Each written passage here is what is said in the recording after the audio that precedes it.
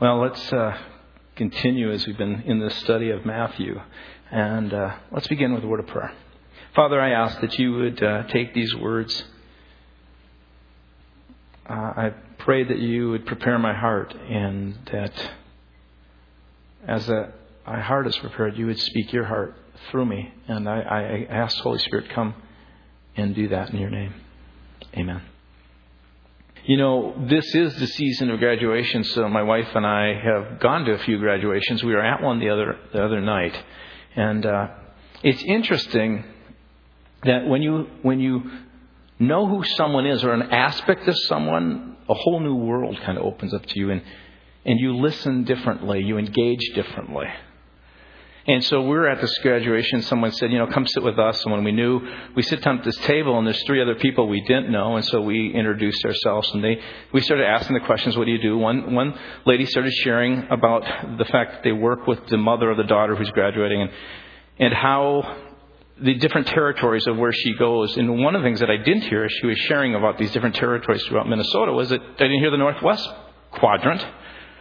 And since my wife's from that area, I thought, do you ever go to Thief River Falls? And those 3 words, Thief River Falls. She goes, Thief River Falls? How do you know about Thief River Falls? My husband is from Thief River Falls, pointing to him. And she goes, he's a Wendell. And my wife goes, well, do you know a John Wendell? And he goes, I'm John Wendell. And thus opened a whole new world, in a 10-minute, 15-minute stop became a 45-hour-long stop. As John Wendell is my wife's brother, a friend of my wife's brother, some 8 years older than her, who she saw and knew, who went hunting with him, got chased up a tree by a moose with him, all these things. Well, what I want to share with you is we come to Matthew chapter 16 and 17, and as I titled this, Living with Spiritual Insight, the whole reason that he puts this in here, the whole reason this happens at this point in the life of Jesus, is he is seeking to help them understand who he is, why he's come, what he's doing, so that as they begin to understand that understanding opens up for them a whole new world, brings them to a whole different place. There is something incredibly true about this, that as you begin to understand, not the ways of the church and not some religious traditions and not some things even just about the Bible, but when you begin to understand who Jesus is and how your relationship to him is so markedly different because of who he is and why he's come and what he can do in you, it opens up worlds of opportunities. So, as you look at this passage of Scripture, and we look at 16 and 17 in this Living with Spiritual Insight, this passage specifically, Matthew 17, verses 1 through 13, is a very interesting passage because it further elaborates who Jesus is for the sake of Peter and these 3 disciples, Peter, James, and John. And these 13 verses are so full, they're so packed with theological allusions and realities that honestly, I could probably get about 4 messages out of here, and a really good preacher could get 25. And so as I look at this, New Testament scholar Don Carson writes, the story has so many nuances, allusions to Moses, his experience of glory, his role in redemptive history, allusions to Elijah, his role as an eschatological forerunner, big word for meaning someone who is a forerunner for the future, or things in the future. Jesus' baptism, the voice from heaven, which you've read about earlier in Matthew chapter 3, verse 17. Hints of a second coming, the Old Testament Shekinah glory, and on and on and on. And Don Carson says the narrative is clearly a major turning point in Jesus' self-disclosure. There is something that we need to pay attention to in this 13 verses that change an understanding of how you walk with Jesus. And what's interesting in these 13 verses is there are certain times where you can see when Jesus wants you to pay attention, he'll say something like, truly, truly. And we'll see that just in verses 27 and 28 of chapter 16, which we read last week. You know, the sad thing about the notations of verses and chapters in the Bible is what it does is it artificially separates things that I think are supposed to go together if you were just to read it like a story. So if you were reading Matthew's gospel the way it was originally written, you would read from that one paragraph to the next without hardly any stopping. And you would see when Jesus is truly about the end times here, it moves right into this passage of the Transfiguration. And it would give you this sense of flow you don't get the way we normally read. Another reason why this is such an important passage and I think such a high point is because when you find something similar in all three Gospels, you know this is something that is to stand out. So in chapter 17, verse 1, it says, after 6 days, Matthew writes, Jesus took with him Peter, James, and John, the brother of James, and led them up a high mountain by themselves. And there he was transfigured before them. His face shone like the sun. His clothes became as white as the light. Just then there appeared before them Moses and Elijah talking with Jesus. I mean, get this scene. And you got to go, whoa. This is a big deal. Peter said to Jesus, Lord, it is good for us to be here. If you wish, I'll put up 3 shelters. One for you, one for Moses, and one for Elijah. And while he was still babbling or speaking, a bright cloud covered them, and a voice from the cloud said, this is my son, whom I love. With him I am well pleased. Listen to him. And when the disciples heard this, they fell face down to the ground, terrified. But Jesus came and touched them. Get up. He said, don't be afraid. And when they looked up, they saw no one except Jesus. And as they were coming down the mountain, Jesus instructed them, don't tell anyone what you have seen until the Son of Man has been raised from the dead. And the disciples asked him, why then did the teachers of the law say Elijah must come first? Jesus replied, to be sure, Elijah comes and will restore all things. But I tell you, Elijah has already come, and they did not recognize him, but have done to him everything they wished. And in the same way, the Son of Man is going to suffer at their hands. Then the disciples understood that he was talking to them about John the Baptist. Well, let me take just a few minutes to throw out some of these truths that I think are some of the, what I call interesting and important and encouraging lessons that we won't really get to. And I hope I can just go through them quickly and then we'll get into the message, okay? And the first one is this. It's a very simple thing as you move from verse 27 to verse 28.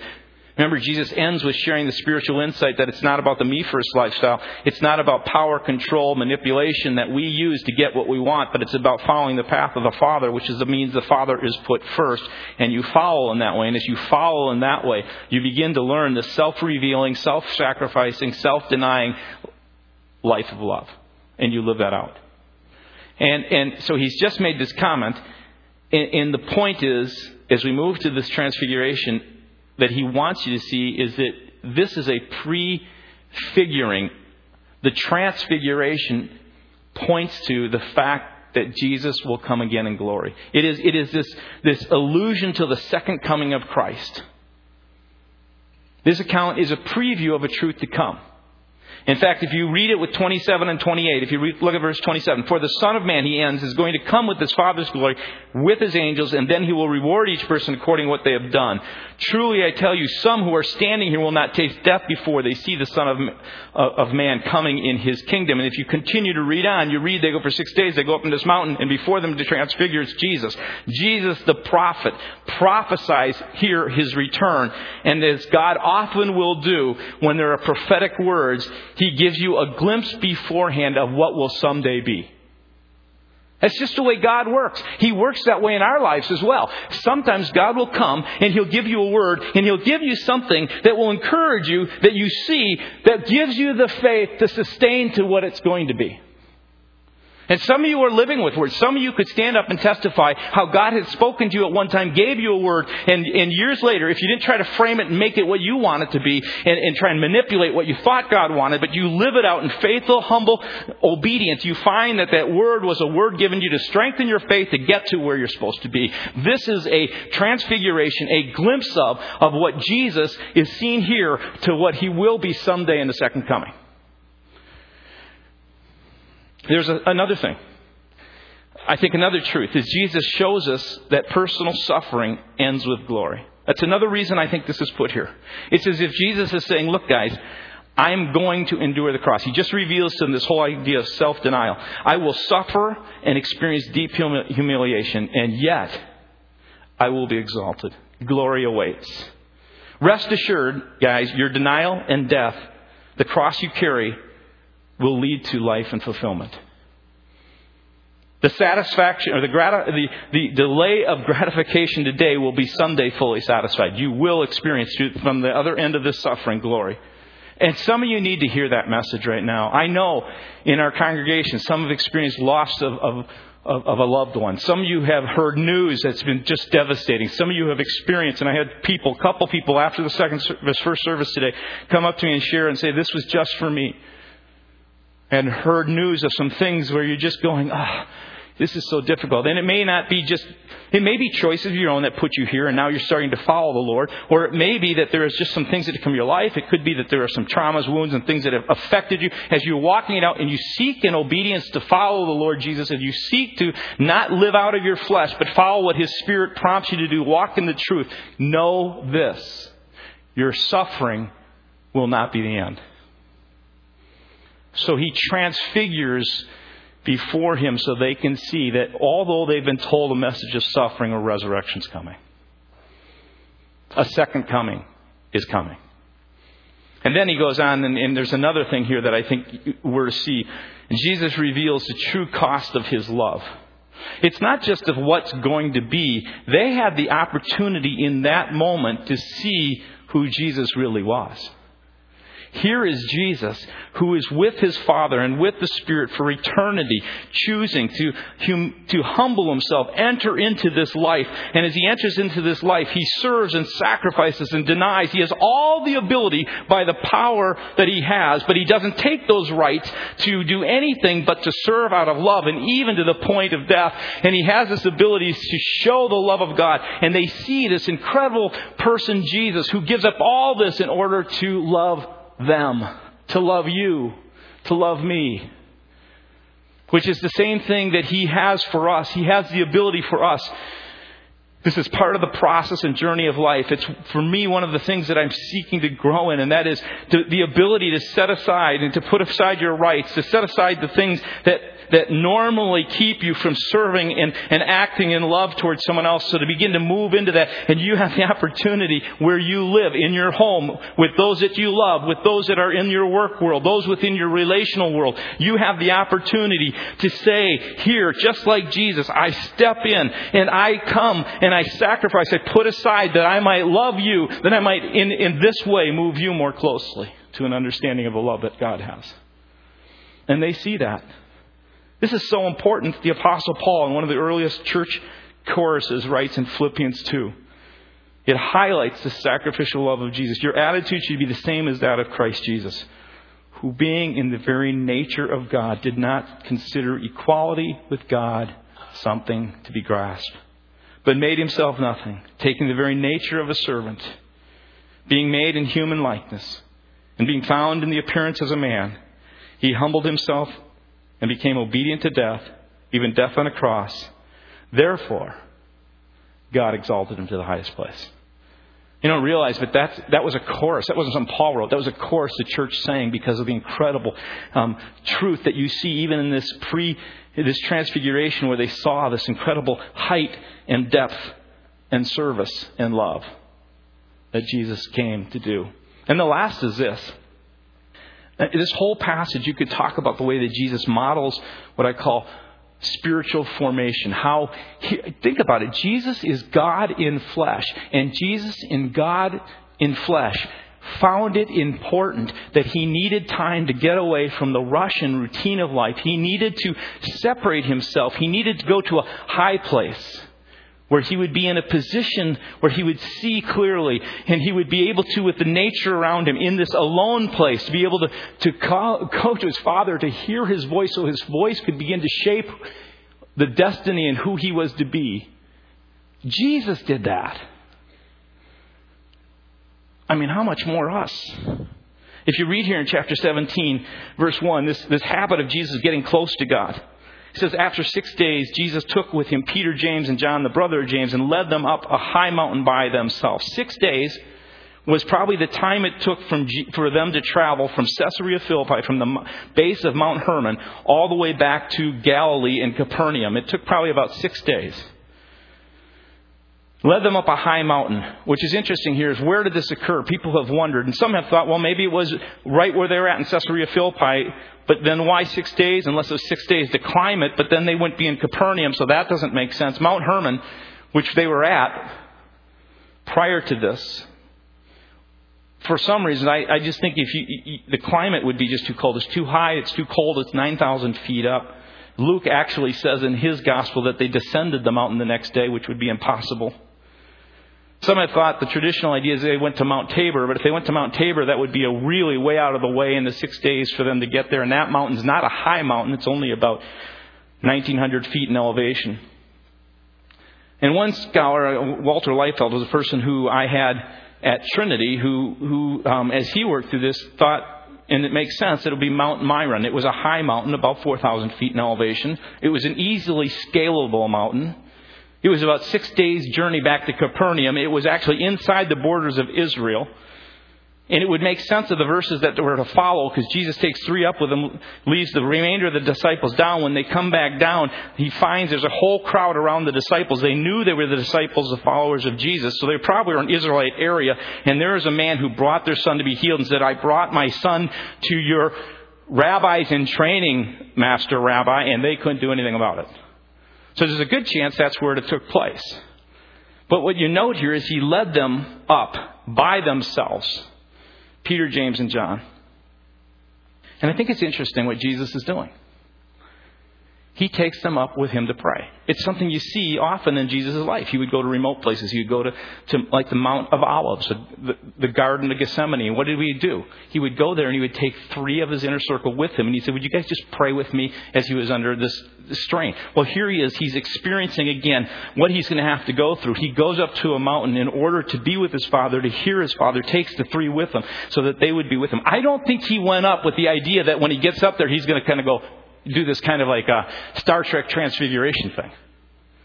I think he went up there to speak with his Father. And I think what happens often in people's lives, and you can talk to people who have had visions or experiences, what happens is when you move to that place, there is this opportunity where God sometimes moves in such ways that you didn't plan on it, but it happens for the sake of yourself or maybe others. And so the whole idea here, I think, of a mountain is that it's remote, it gives you a view, it's the nature, the height. Jesus was putting his spirit close to God. With a soft heart, he found a place where he could quiet his heart and listen to God. So that Jesus' spirit could be formed. And it just makes me ask, as you think about it, is there places where your heart's soft? Places that you can go. Places where maybe you get this when you go on a walk. Maybe you need to get into your own, little closet space. Maybe you've never done this. But there's something incredibly powerful that Jesus shows us in this passage of Scripture, where you have an experience with God when you get away. And it doesn't happen every time, but as you just make that your practice is to say, God, I just want to be close to you. I want to be close to you. God comes up and sometimes does things you wouldn't imagine. Speaks to you. Now, as I said, that's kind of those 4 little things that I thought were kind of important that might be good to talk about. I want to now just talk about what I think is the primary thing we're to see here. And I think this is incredibly important because it is, I think, the thing that Matthew wants people to see. That Jesus was allowed by his Father for them to see. And it's this. Jesus is the source of revelation, of love, and of what it means in life, what it means to have a life, the kind of life that God wants us to have. And so I just encourage you, if you want to know and experience God, if you want to know and experience and express real transforming love, if you want the kind of life your Heavenly Father has and it's always intended for you to have? This passage makes it really clear. Look to Jesus. Keep your eye on Jesus. In Jesus' glory. And if you choose to, in a loving, humble, and a hungry-hearted way, come before God in that process of your journey and say, God, I want to know you. And you seek to relate to this Jesus through His Word and through prayer and in relationship with others who are seeking and hungry and following after Him. There you will find God. There the Spirit of God will begin to speak to you. Beyond the mere look, though, what I think is really interesting in this passage of Scripture, they're looking at Jesus, but what happens? The Father interrupts things in His voice. He has to speak. It's as if God can't hold back. The Father says, don't just look, listen. This is highly imperative. Listen to Him. I'll say it again, and I believe this is really true, because it is the ear of the heart, the ear of the Spirit, that I believe is the most sensitive spiritual organ to God. Faith comes by what? God called Abraham. And so what Jesus is showing us here is not as He reveals His glory, but the Father then interrupts and says, if you really want to hear the Spirit and you really want to walk in my ways, have your heart open to it so that I can speak to you. Now, you need to understand, chapter 17, verse 5 is the high point of this whole story, where this voice comes and He says, this is my son. This is my son. I really, really like him. He's a really cool guy. I mean, he's incredible, my son. I asked him to do the hard things and he obeys. So I want you to watch him. And not only that, I want you to listen to him. And when I say that, as I was writing this and processing this and thinking about it, I just was encouraged again. Just think about this. God has hardwired every one of us, every one of you, to hear the Spirit of God. Everybody in this whole world, He has created us in His likeness. And in His likeness, He has created within us the ability to hear the Spirit of God. We have, from the manufacturer, an opportunity to engage with the very voice of God.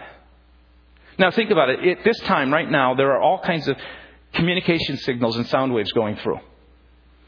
And if you wanted to, you could take out your iPad, iPhone, this, that, your what's a Droid.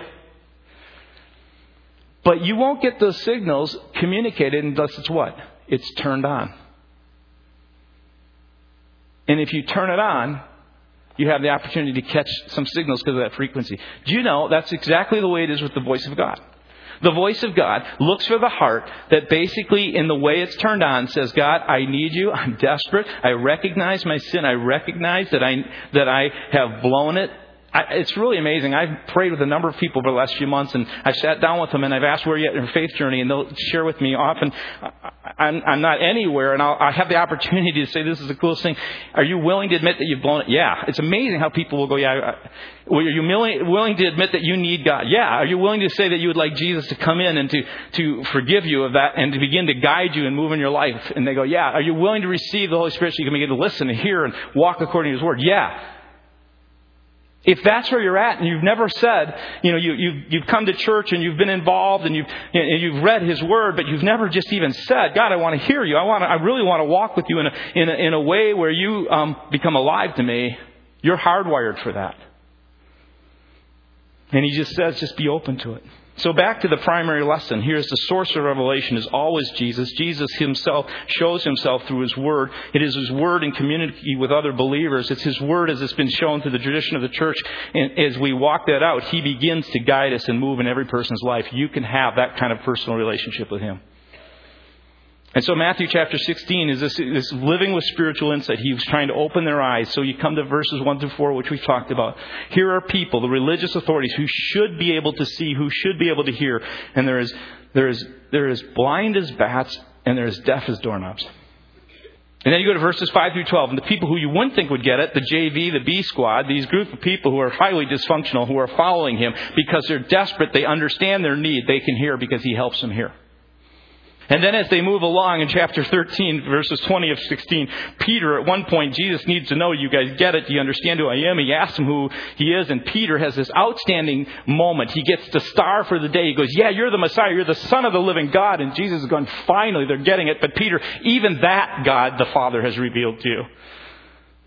And then he goes, this is good, Jesus in his heart and his mind. So verses 21 to 28, which we looked at last week, here comes Jesus. And he goes, now they're getting it. I'm going to share with them not only who I am, but why I've come and what it means and how to walk that way. And he begins to share that with them. And Jesus, in just moments before, Peter's great confession now becomes his great blunder. As Jesus shares with him from the fact that he has to deny himself, that he is going to suffer and that he is going to go to a death, Peter says, no way, this never happened. And he has to rebuke him at that moment and correct his thoughts and say, you're thinking the way Satan does. This is a me-first mindset. Will never get God's way in your life. It's always a Father-first mindset. And so now we come to verses 1 through 13. What I find is interesting, Peter gets it and says, here's who you are, Jesus. He doesn't get it, and neither do the disciples. They don't understand the way, the sense of what I call self-sacrificial love, not power, manipulation, and control, the things that we always do in relationship. That's what messes up your relationship, is power, manipulation, and control. Inability to be honest with what's going on.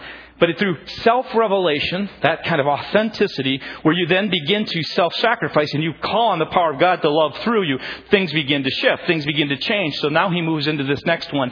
And Peter still needs to be dialed up a little bit more in his understanding because he still doesn't see Jesus who he is. He hasn't had the Thief River Falls moment that opens up his world to him. And so, now let's get into the message. You thought we'd never get here. Verses 1 through 2 of 17. Jesus takes the inner circle up the mountain to pray with him. While Jesus is praying, his face begins to glow. His clothes, which have been dirty, dusty, probably somewhat worn and torn from the climb up, turns bleach white. He doesn't use Tide, Clorox, or Bounce. And I don't even know what Bounce is, but I thought it'd be good if just kind of add that. He's actually transformed before their eyes. The word is metamorphosis. It's the idea of that kind of complete transformation from something that is to something completely, in a sense, different. From a caterpillar to a butterfly. It's a different nature. So here is Jesus, veiled by our human flesh and the weakness of that, the physical body. Now, in a moment, is transformed. And I don't think he went up there to do this for them. I think he's in prayer. And God the Father knows that Peter needs to see something. And so he's transformed. He begins to show the glory of God. His whole body from the inside out is expressing the glory of God. And it's not just an enhancement, folks. They're seeing God in flesh.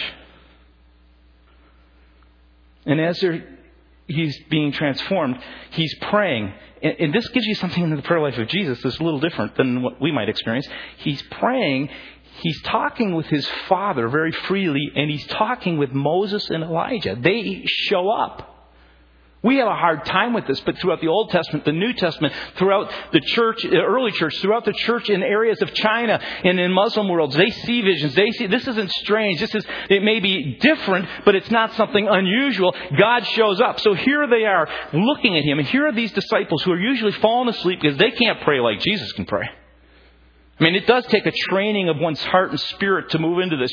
Don't expect to go and I'm going to go hour in prayer. You know, it's how many run a 26-mile marathon the next day? Usually you do a little 5. You know, they say from the couch off, that's the first thing you do. This may be the way it is in your own life, spiritual formation. So here they are. They're looking at Jesus. As they're looking, the Father goes, I'm going to pull the curtain away so they can see into the realm of the Spirit. And standing before them is Jesus talking to Moses and Elijah. And Luke tells us this, that as they're talking about Jesus' soon departure. The words actually in Luke mean Exodus. He's talking to Moses, who led a whole group of people from bondage to slavery. He's talking to him about the Exodus that he will do for all of us. This is the Exodus that we we all have in our hearts been waiting for. It is the ability for the power of God to come in, to move us, to take our self-centeredness and our sin and those things which hold us back, to break that and the power and the bondage of Satan by the cross, forgiving us so that we begin to live in this life of grace and forgiveness, and we continue to walk it out as the best of our ability, blowing it, recognizing when we blow it. When we blow it, confessing it, getting right with the person, walking more fully so that the power of God can begin to shine through us, that people see authentic, self-revealing, self-sacrificing, loving people. That is what the world is hungry for. That's what I want to become. That's what I want us to become. That's what the Father wants. So he's talking to them about their departure.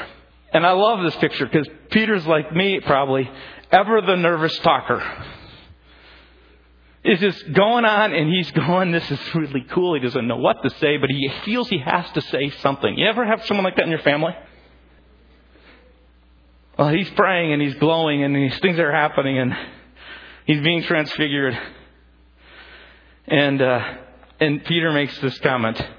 I think he goes, Lord, this is so cool. If you wish, if you want to, I mean, you three prophets are the big guys in the whole story here. I'll build temporary shelters because we could stay the night, and we don't need shelters, but I'll build them for you. It's like, wow, this is so incredible. Let's stay here and soak this in. That gets them those temporary tabernacles, what they're called. It's what they built when they were going through the wilderness, and they were even built a tabernacle for the Lord, which is a temporary shelter, so that someday He would have a full temple, so that someday the temple would come in Jesus, and so that someday the temple would come in your hearts through the Holy Spirit. And so here's this ever nervous talking, and Luke gives you the idea that he's just babbling. Catch what Matthew says in verse 5. While he was still speaking. It's like God's going, I got to shut this guy up. While he was still speaking. It's almost as if he's saying, enough, Peter. You've seen Jesus in His glory, but you still don't get it. You haven't had that thief river falls moment where you opened up the world to who this person is. You've been walking with Him, you've seen these things, you understand He's the Messiah, the Son of the living God. You didn't really understand the way, but there's something more you need to see. You still don't get it. You have actually put Him on the same level with Moses and Elijah, and Jesus is just one more. But you need to know something. He is not like Moses and Elijah. He's far different. In fact, Moses and Elijah were there to show him that Moses was the giver of the law. Elijah was the guardian of the law. These two are pointing to the true fulfillment of the law, who is unique, unlike any other. He is not like some prophet that you would see in Islam, just one along the chain, or Jehovah's Witnesses. He's not like some yogi who's just a little more spiritually enlightened. He is not in any way a little bit change of a new giver. He gives a whole new law, which is a law that rules you by the love of God through the Holy Spirit, through your heart, so that you don't need the law anymore. You have the law of God living through your heart. And he goes, that's what I want you to see. So, here is this Jesus who, not like Moses when he comes down the mountain, reflects the glory of God. But unlike Moses, emanates from within the very glory of God. Peter still isn't quite sure. He's not getting it. God interrupts the moment with this cloud. Peter needs to see clearly so he can hear Jesus fully. We need to see Jesus clearly so we can hear Jesus fully. This cloud envelops all three, and again, all kinds of allusions to the Old Testament Shekinah glory. The Jews were understanding this is the glory of God. The clouds descended. It's emanating glory from Jesus. And a voice says, guys, there's a voice out of heaven says, guys, catch this. I told you once before at the baptism, at the beginning of the ministry. I'm going to tell you now as we come to the end of the ministry. This is my son.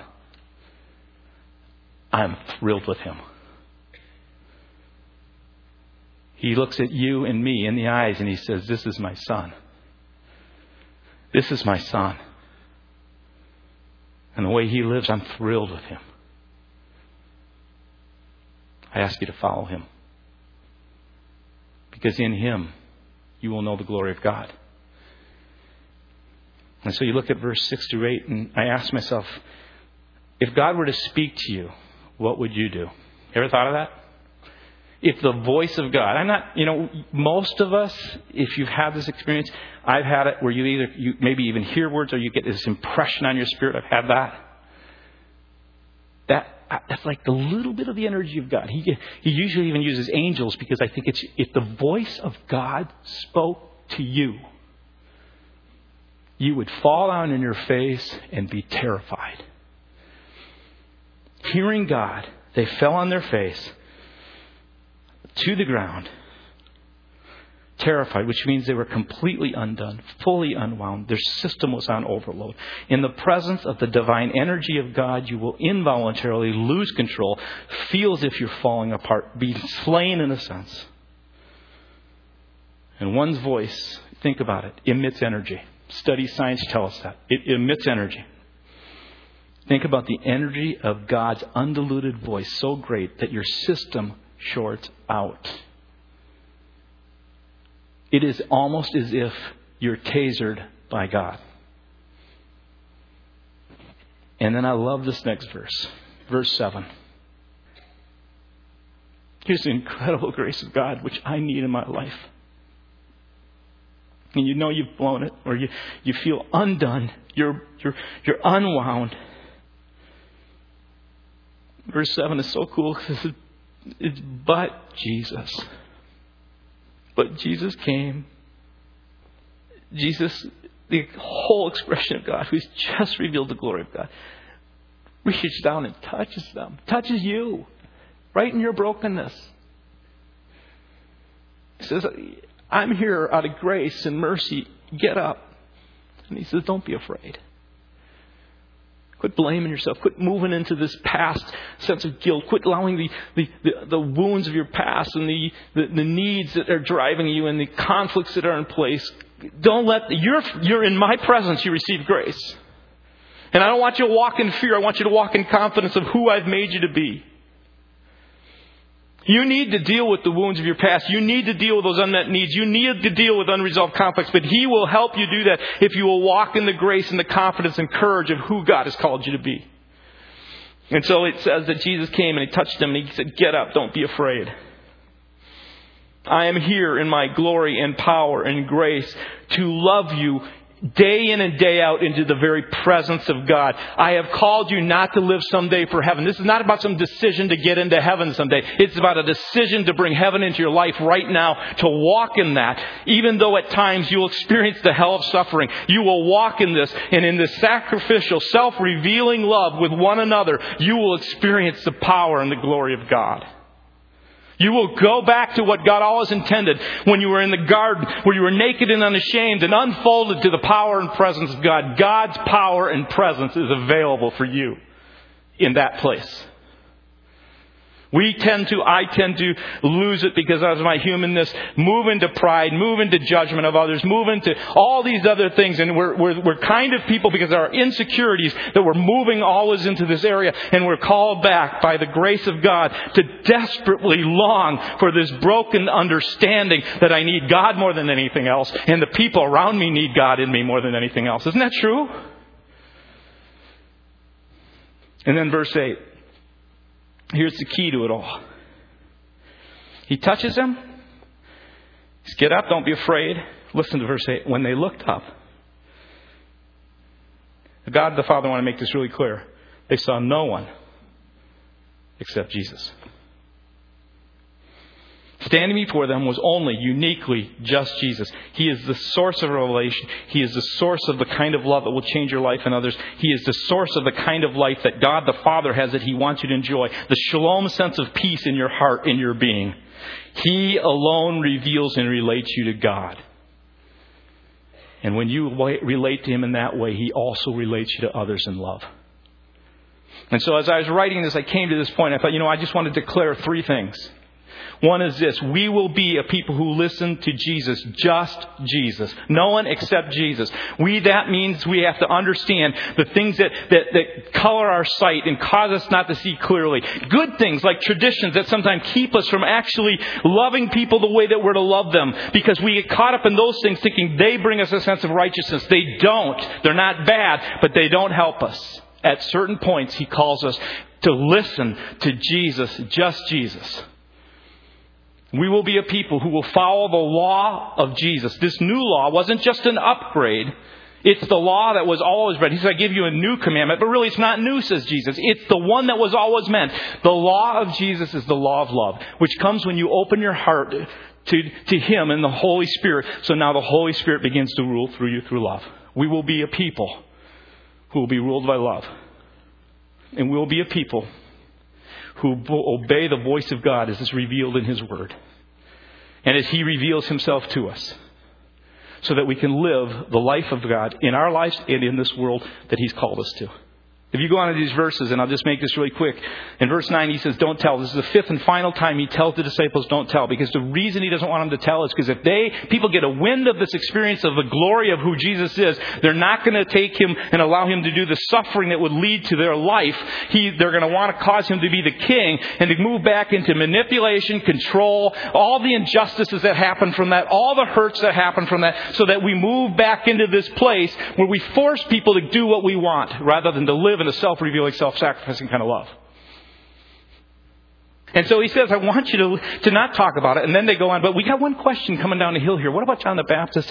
The way they've always understood John the Baptist is that he's to come first, restore all things. Jesus says, they're right about that, but they got it wrong. When He came, they didn't listen to Him, and they're going to do to me what they did to Him. And there are times, folks, when God will speak to you or speak to us, and it will be contrary to what the traditions or what other churches are doing or what you might be doing. It's not contrary to Scripture, but it's contrary to maybe what others might think, what seems to be the in thing. And as you walk into it, what you will find is that you will have to, with all courage and strength, stand up in who God has made you to be. It may be that you have to do that in work when you need to speak the truth to someone, or you need to do that with someone you love where you speak the truth. It's those kind of occasions when the voice of God comes. Or you may be called to build an ark, and you're going, why build an ark when it's going to rain? But we will obey the voice of God and not fall to the fear of men and not become cowards to the injustices that seek to rule this world. Well, I'm about done. I'm so excited about what God is doing. I stand up here and I'll be honest, as I preach, I sense God in this. I just give Him glory because I believe He wants something for us. He's preparing something for us that by His Spirit He wants to do. And that's why He's calling us through these messages to know just Jesus. And that's why He's calling each and every person here. He's giving you an opportunity. In some ways, it's bad you're here, because the more you know, the more you're responsible for. But the good part of it is this. Each and every one of you have been hardwired to hear the Spirit of God, to move into the things of the Spirit of God. And I'm not saying it's always this glorious, miraculous kind of thing. It's sometimes just suffering, mundane, and hard. But glory awaits. So I'm going to ask the team to come, and we're going to close with the song. And I'm going to ask you to come just as you are before Lord and say, Father, would you listen? And I'm going to ask Andrew to put this on here, because as they start to pray, I'm going to ask you to stand, and I want to pray a blessing over you. So if you'd stand, and I want to pray this. I bless you with an awakening, with awakening your spirit to the voice of God, to turning your spiritual ears to Him. I bless you with being fully engaged with listening as a deliberate choice you make. A training you practice and a process. Ask God to cleanse and alert your ears so that what you hear will not be dull or defiled. I bless you with fine-tuned ears to hear so the sound of heaven will open the heavenly spirit realm to you. Amen.